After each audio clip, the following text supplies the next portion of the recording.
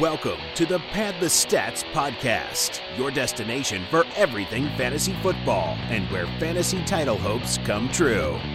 And now, your host, James Swanson. Okay, on to number 3 of our wide receiver film study. We're going to talk about some bigger receivers tonight, Pat Cotter. Last time we talked about the speedsters. This time, Denzel Mims from Baylor, Laviska Shenault, Colorado, T. Higgins from Clemson. And this is a really, really interesting group. I think just kind of leading into this, Mims was a guy who I think we were excited to watch. Shenault was a guy who we were excited to watch, who we'll talk about a little bit more in depth, but I think he underwhelmed in some spots. And then T. Higgins, when we got a second look at the film, he really jumped off the charts for us in some big ways, I think, as a pass catcher. So let's start right at the top with Denzel Mims. Again, this is wide receivers number 7, 8, and 9 in the wide receiver film study. We'll go all the way through probably about 15 to 18 receivers is our initial thought. So a couple more podcasts in this series, and then we'll get into the quarterbacks and tight ends and lead up to the NFL draft. So let's talk about Mims out of Baylor, Pat. 6'3", 207. That 4.38 at the combine was really impressive, and I think that kind of propped his name up a little bit after that showing at the combine. 38.5-inch vert, broad 10.9, explosive guy. I want you to talk here a little bit about Mims. Sorry, I kind of didn't go through an intro, but go ahead. Give me your initial okay. Give me your initial reaction.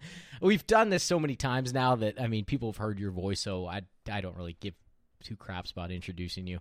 No, I'm just kidding. I'm really not worth it. Anyway, I'm just kidding. Okay. I'm just kidding. So let's talk about Denzel Mims, though. Tell me what you saw on tape that you think is going to translate into him being a playmaker at the next level and a good dynasty draft pick for teams out there. Yeah, he's a bully, man. Like he'll really shove guys around and kind of just he has that like my ball, my route kind of mentality where he's not going to let you shove him off his route. He's not going to let you move him off a ball. He's going to go get it, and that's what I really like about him. He uses his physicality in really creative ways too. It's not just he's throwing corners all around. He'll wait and kind of give a guy a shove right at the last second just to create enough space for that ball to come in there.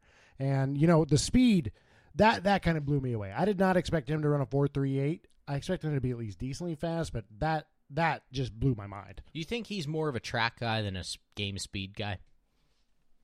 He could be. I think you can see his game speed show up decently well. I don't know if it looks like he runs a 4.38, but he definitely has speed, and he will surprise guys. If he can get on top of a guy, 1 between his speed and 2 with his physicality, it's basically it's game over at that point. Yeah, and I think when you're running that fast, even if you were to take a tenth of a second off and say, or slower on the field than on you're in tights and running that at the combine, he's still a fast guy. Big physical, again, 6'3", 207. Has had some real production in terms of finding the end zone. 12 touchdowns in 2019, went over 1,000 yards. Long guy, long pass catcher. What I really like about him is how he works the boundaries and the sidelines. He's really, really good at winning those one-on-one battles down the sideline. Looks like he has a really good feel for back shoulder throws. Now, that was something that Baylor really liked to incorporate into their passing game is making it a point to throw those back shoulder throws to Mims. But, out of all of the guys in this draft, I thought he did the best job of making those back shoulder throws look effortless. Oh yeah, you can tell he has worked on it a lot, or it just kind of comes natural to him. Like he tracks the ball well downfield, kind of unlike a guy that we'll see later on. But yeah, he has good mitts. He'll kind of pluck the ball out of the air, kind of something that we've said a lot about guys. But he really does just kind of get his arms extended and high points the ball, kind of just pulls it effortlessly out of the air. Now, one thing I don't think is really his strong point is the kind of the yards after the catch ability.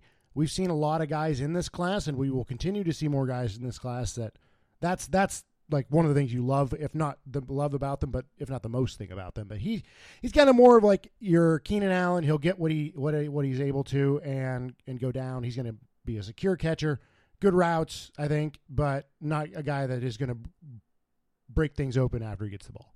Yeah, and, there are a lot of things that we agree on from time to time, of course.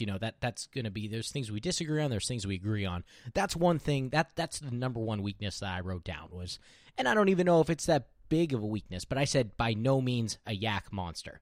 That's not his game. This guy is not, Laviska Shenault, who we're going to talk about in a minute, who creates in the open field, creative ways to get him the ball, will break tackle. That's not Mims' game, but Mims is going to win outside the boundaries. He's going to beat up corners, like you said, be a bit of a bully, and win on, routes down the field.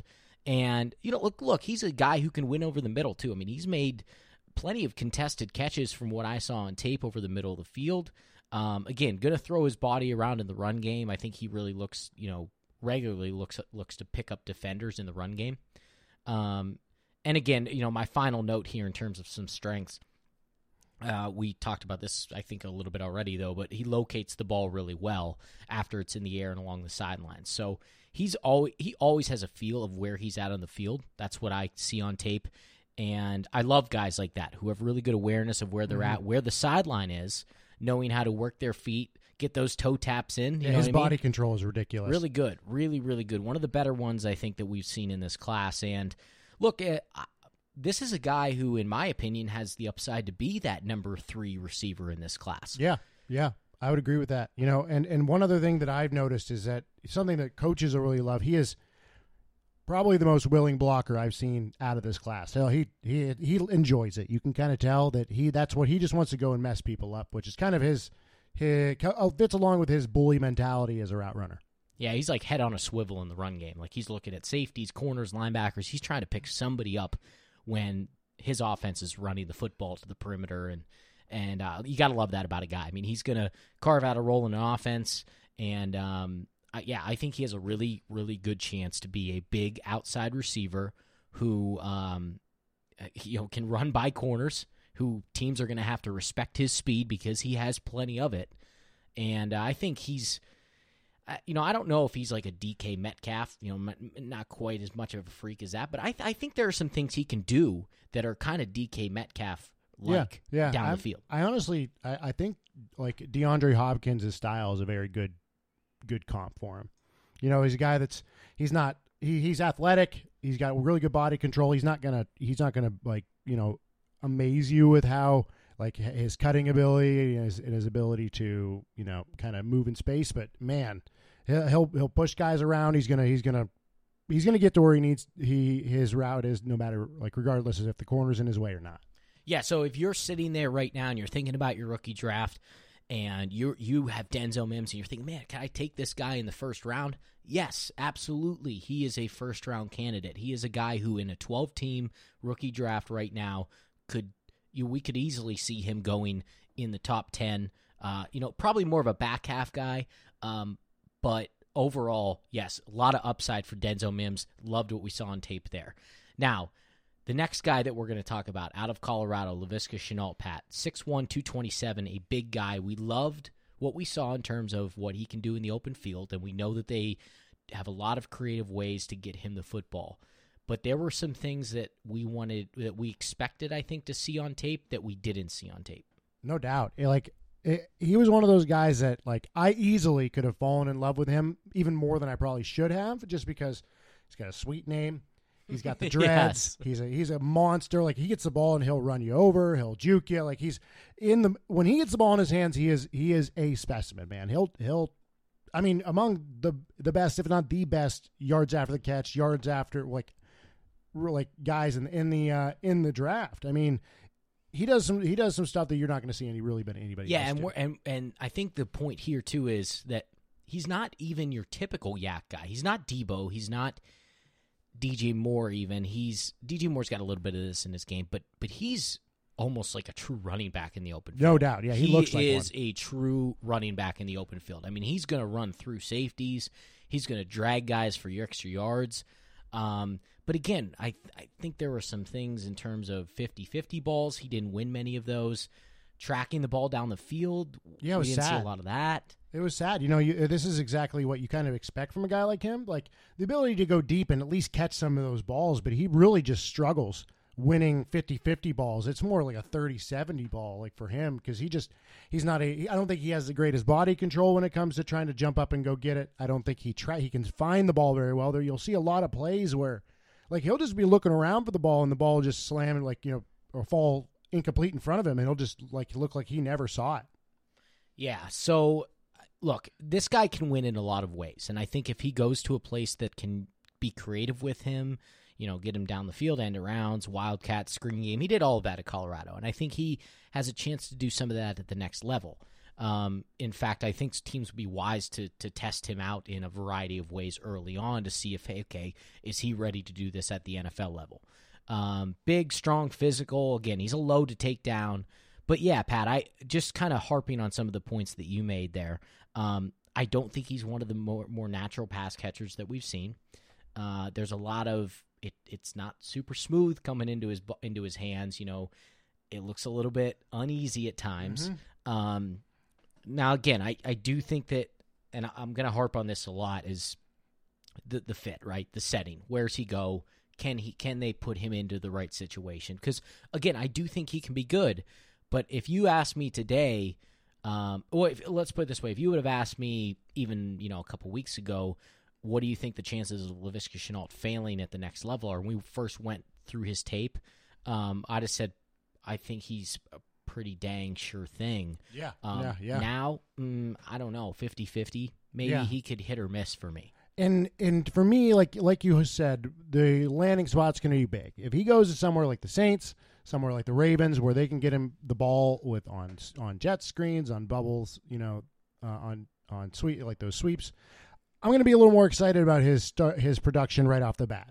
But if he goes somewhere like like the Patriots, where or like I don't know, the Packers, where they're going to just try to use him as a traditional receiver, he's going to take a while to develop. He is very raw when it comes to his receiving skills, his route running, his releases, like you said, his hands. But not to say that he can't develop those things, but I think it's going to take him some time if you're going to go and use him just as a traditional receiver to kind of get where you want him to be as a fantasy player. The other thing that we have not really talked about is his injury history. He's been nicked up basically his entire time at Colorado. I know that he just had surgery to fix a hernia or like a sports hernia. Or no, he had something going on with his core muscle injury. Core muscle injury, something in his groin that he was really. I don't know. It was like a 6-week thing. Yeah, 6 to 8 week thing. Well, it was saying it was nagging him beforehand, and I was talking to our buddy who's a doctor, and he was saying it's kind of one of those things you just need to stay off for a while, and then it'll kind of get better. But I mean, it doesn't seem like it's really improving for him, so he had to have surgery. And this is the worry that you have with him. If he's not that polished of a receiver, he comes in this year and gets injured right off the bat, he's going to lose. I mean, that's going to really hinder his development. Yeah, 30 fewer catches in 2019 compared to 2018 for Laviska. 86 and 18, just 56 catches in 19. So we saw he played in 11 games. I don't know. We didn't go into it deep enough to see how much he was on and off the field, if there were some injuries in games where he might not have finished the games. But, yeah, a lot less production than what we saw even a year ago for him. Not a guy that found the end zone a ton either. 12 touchdowns in the last 2 years combined. You'd expect them to be way higher with his abilities. Numbers. Now, Colorado's not a good football program by any means right now, but, again, I think there were some more negatives that we saw on tape that we didn't really expect to see going in when we watched him. So right now, for me, arrow trending down for Shenault and arrow trending up for Denzel Mims. All right, now, number 3. Talk about a green arrow trending up, too, at least for me. I don't know how you feel. Oh, yeah, I agree. But the first pass that we took on T. Higgins, we weren't that excited. No, we were like, well, this guy's – I was dropping him down my board already, just because I was like, wow, well, I don't know what people are seeing. Besides some, being a big guy. Yeah. 6'4", 215 pounds. But, when we watched him again, I think we saw more of a complete package out of T. Higgins. So running through some of the combine results, 9 and 8/8 inch hands, 34 and an 1/8 inch arms. That 40 time at 4.54, that's a good time for a big guy like that. Not super explosive on the vert, just 31 inches, which is not good, but the broad 10.3 and shuttle 4.53. So, yeah, so some of the strengths, I think there were some similarities here between him and Mims. Very good at working through contact and tight coverage to make difficult catches. This is just some of the strengths that I had written down. More wiggle in his game than I think that we originally thought for a 6'4" receiver. Yeah, no doubt. So I think he actually turned into more of a playmaker after the catch, pretty quickly, which, again, that was something that I didn't think was going to show up quite as much as we took our first pass. I didn't think that was part of his game. But, yeah, don't underestimate T. Higgins as a playmaker with the football in his hands after the catch. Again, this is a great Clemson offense, so things open up more. But yeah, he's got plenty of ability to do things after the catch. So that is part of his arsenal. Long frame really helps him on the sideline. And we talked about Shenault not having the advantage on 50-50 balls. I think that T. Higgins turns 50-50 balls into like 70-30 balls. Yeah, T. Higgins he might be the best 50-50 ball guy in the class that I've seen, at least so far. He's that's what he does that. He does that just pretty much on a daily basis. And you're right about his yards after the catch ability. He is by far much better than Mims in terms of that for kind of similar guys. I do think he has some issues with concentration drops. I've seen him make a couple plays where I'm just like, that's an easy catch. Like, you're coming across the middle and there's nobody in front of you. Just catch the ball, man. Just catch the ball. But then he comes back and makes a ridiculous, sideline catch or jumps over two guys with a hand in his face and he makes the catch and you're like, okay, sometimes you live with the concentration drops, so that's somewhere I could see him hopefully making strides as he goes along. Mm-hmm. Yeah. Let's do a little comparison talk right now with T. Higgins. So just in terms of where he might fall. Now, a lot of this depends on what your team looks like.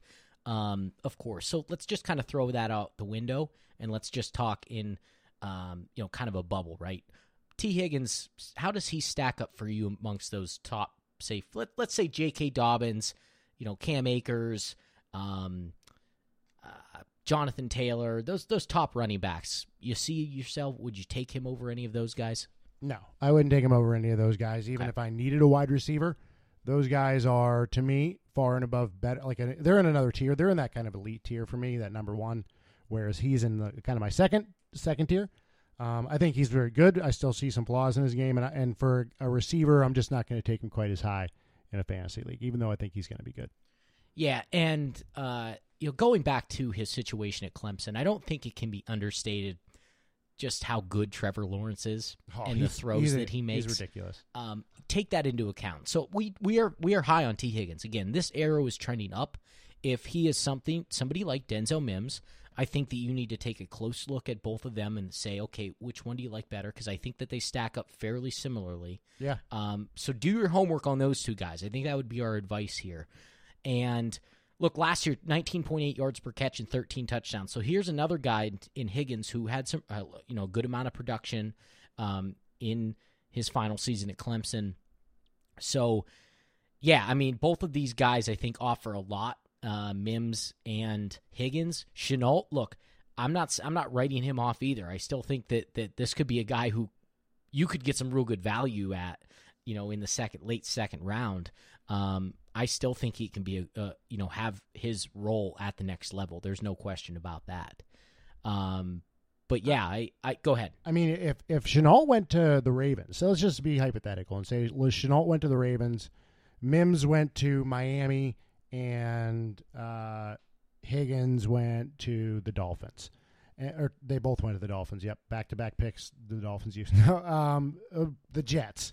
And T. Higgins went to the Jets. I think I'd be most excited about Laviska in that situation. So I could easily, that's how much the draft capital and the draft can change up all this stuff. Absolutely. We're gonna have our guys that we love. I loved, I always forget his name out of NC State last year. Oh, Kelvin Harmon. Kelvin Harmon. I loved Kelvin Harmon last year. He was my number one guy and my number two guy actually. But he's not a great fit right now. No, he's not a great fit, and he went really late. So you got to take all that stuff into consideration. Draft capital, as we know, is very important because it might not dictate how good the player actually is, but it's going to dictate how many chances they get and where they're going to start the year out in the pecking order.